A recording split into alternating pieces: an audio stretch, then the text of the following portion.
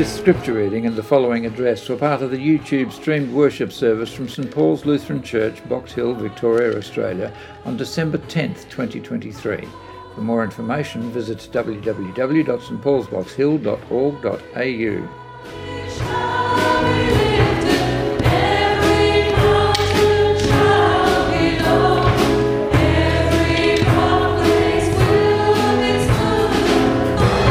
The Old Testament reading comes from Isaiah chapter 40. Comfort, O comfort my people, says your God. Speak tenderly to Jerusalem and cry to her that she has served her term, that her penalty is paid, that she has received from the Lord's hand double for all her sins. A voice cries out, in the wilderness prepare the way for the Lord. Make straight in the desert a highway for our God. Every valley shall be lifted up, and every mountain and hill be made low. The uneven ground shall become level, and the rough places a plain. Then the glory of the Lord shall be revealed, and all people shall see it together, for the mouth of the Lord has spoken. A voice says, cry out, and I said, what shall I cry? All people are grass. Their constancy is like the flower of the field. The grass withers, the flower fades, when the breath of the Lord blows upon it. Surely the people are grass. The grass withers, the flower fades, but the word of our God will stand forever. Get you up to a high mountain, O Zion, herald of good tidings. Lift up your voice with strength, O Jerusalem, herald of good tidings. Lift it up, do not fear. Say to the cities of Judah, here is your God. See, the Lord God comes with might, and his arm rules for him. His reward is with him, and his recompense before him. He will feed his flock like a shepherd.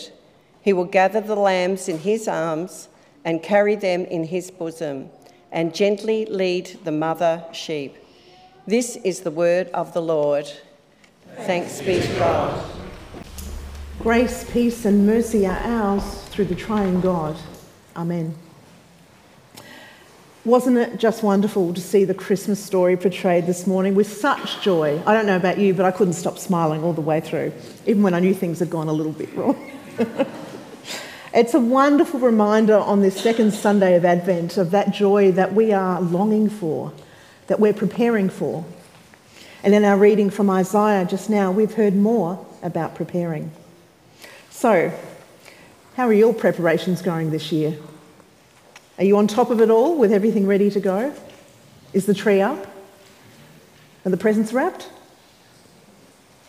Maybe you're a little bit like me, making your way slowly. Maybe weighed down by all that's happening in the world. The conflict in Gaza, the war in Ukraine, or just weighed down by the cost of living crisis. Or maybe you just feel a bit barren and dry as you make your way to the end of the year. There are so many things going on. There's so much that has happened. Whatever it is, it's not something that's entirely unique to this time of year. I'm sure if you look at a longer span of your life, then, like me, you will see that there have been times of a sense of great dryness, of barrenness, perhaps even despair, that's gnawed away at your insides for longer periods of time, maybe even months or years. And hopefully there have also been times when life was green and juicy and delicious, and you thought the good times would last forever. And I know that some of you have had precious little of those times. These highs and lows happen within us, and they also happen outside us on bigger stages. The economy goes through times of boom and times of bust. Recession, depression, recovery. Words that are often used to describe our inner lives also get applied to the world of finances and markets. Whether it's the hard, dry times of the spirit within us, or the hard, dry times brought about by economic challenges, none of us are immune to the ebb and flow of emotion and hope. All of us have known in one way or another and some are knowing all too well right now, the feeling that's described in Isaiah's vision as being like grass withering before a hot wind. Or the feeling of standing in the midst of a wilderness, desperately looking for a road or even a goat track. But all you can see are deep, treacherous-looking valleys and towering, formidable-looking peaks, and you know your promised land lies somewhere beyond them. You just long for someone to fill in those valleys and to level the mountains and illuminate the path and the promise. To comfort your pain, as perhaps you face a Christmas that might be fraught with family difficulties or tensions, or a Christmas where there might be someone missing this year, or that might look so different from what you had hoped. Well, the message from Isaiah this morning is that there is someone who longs to do that for us just as much as we long to have it done. God has seen your suffering and your hungering, and he says, you have suffered long enough. God has seen you struggling under a sense of misgiving about what you have done or what you've been or what you've said, and he says, your sins are forgiven. God has seen the peaks and the valleys of our life and has promised a better saviour than money can buy. The hills will become a plain and the rough country will be made smooth. And the glory of the Lord will be revealed with no insurmountable object left between you and the joyous embrace of it all. Where once you found only loneliness and vulnerability and fear, now you will find yourself gathered into the loving arms of God, like the arms of a tender shepherd. God's intentions for you are loving intentions. God's great desire is to bring comfort, to wipe every tear from your eye, and to make safe and welcoming and nurturing the world that once was hostile and unyielding. God's desire is to restore life where there has been death, to restore hope where there has been despair, to restore joy where there has been mourning, to renew our dry, barren places so that they might again blossom in fertility and creativity and beauty. But don't take this as some instruction that you should just try harder to make it better. The gospel is not good news if it just tells you that you've got no excuse to feel the way you do and that you should just try harder to change. The good news is that God is ready to change things for us, has already changed things for us. That God wants to break into our lives, into the barren, lifeless places, and turn despairing into dancing, to fill the dry, empty places with love and celebration. And it's God's job, and there's nothing we can do to contribute to it. All we are called to do is to prepare for it. Prepare in the wilderness a way for the Lord. Prepare a way for the Lord where?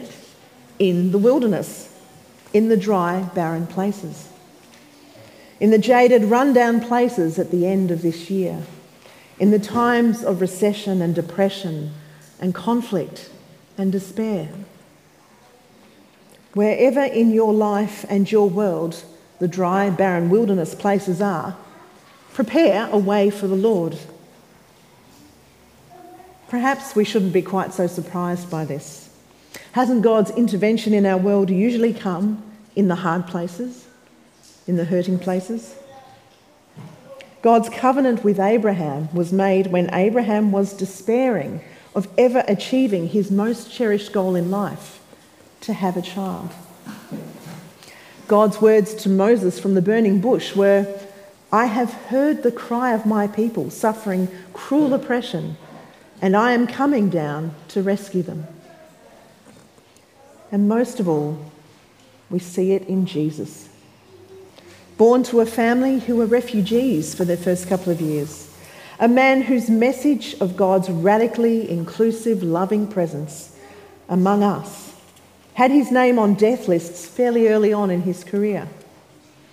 A man who agonised over the decision of whether to back down and compromise that message or face the consequences, and whose refusal to compromise resulted in his being publicly humiliated and his death.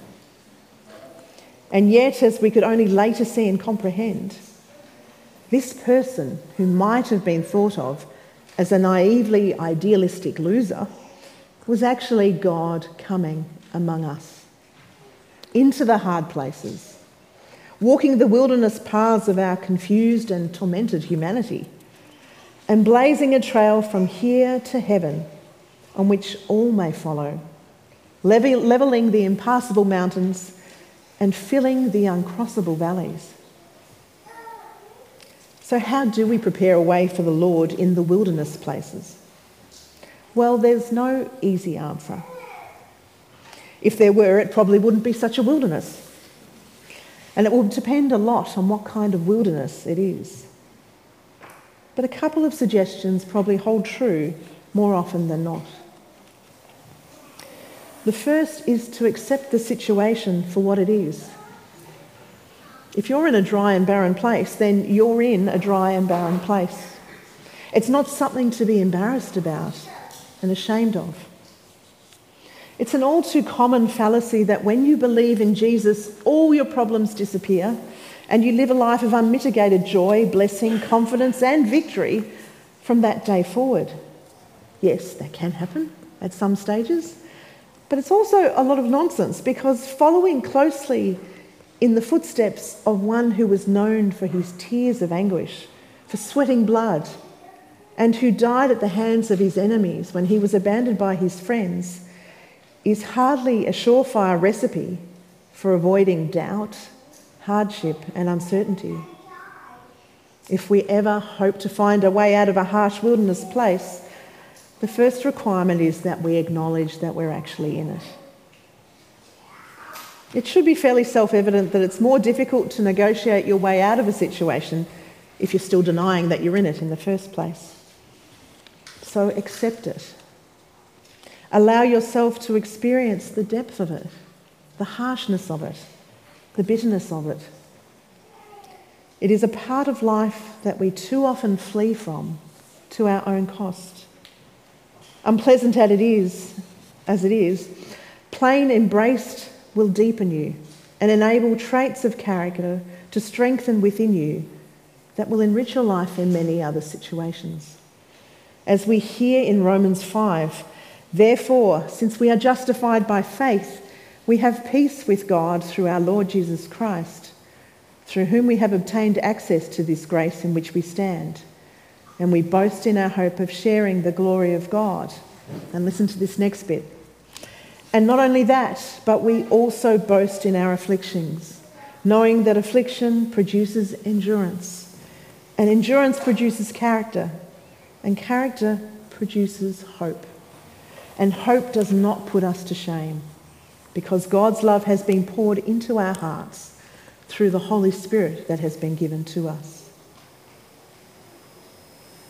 And if we need a model of the willingness to embrace pain, we need go no further than Jesus. His pain led him all the way to the cross. As often as not, a barrenness of spirit, a time of painful emotion, is being fed by something deeper that can only be faced and adequately dealt with when we enter fully into the depth of the pain and confusion. And in my experience, it is often there, in the deep places of pain and confusion, that we will encounter Jesus Christ, stepping onto the way that we are preparing for the Lord. If Jesus was one who frequented the painful and tormented places of the human spirit, then we may in fact find that it is when we are in those places that we will most find the Spirit at work, transforming us into the image of Christ. This is perhaps the second but very much related thing that I wanted to say about preparing a way for the Lord. Beyond just accepting that where you are, be prepared for God to work where you are. For God to not mount a rushed rescue operation, but to hold you where you are, barely afloat, and to work in and through that experience to continue the work of preparing you for the fullness of resurrection. Just as the gospel tells us that Jesus descended into hell for 3 days before being resurrected, so too we may sometimes need to serve some time in our own hells before a resurrection would be of significant benefit. If it took 3 days in hell or 40 days in the wilderness struggling with the devil before Jesus was ready for the next step of his journey onto the cross, I don't see any reason to imagine that I'm likely to be able to accomplish this any quicker. Fighting it will probably only prolong it further and unnecessarily. It may be that when we stop fighting and let go of the rope we thought was our lifeline, that we find ourselves falling into the loving arms of the waiting Saviour, Jesus Christ. For that is the ultimate promise of this message from Isaiah. It starts in the wilderness with a people who have suffered long enough, and it ends with God taking care of his flock like a gentle shepherd, gathering the lambs together and carrying them in his arms. God does not wish our suffering and struggle to continue without reason, but calls us to prepare a way for him in the wilderness so that we can allow him to gather us in his arms and carry us to safety and the fullness of resurrection life, with all its joy, hope, fertile growth, freedom, love, and peace. Come, Lord Jesus, come. Amen.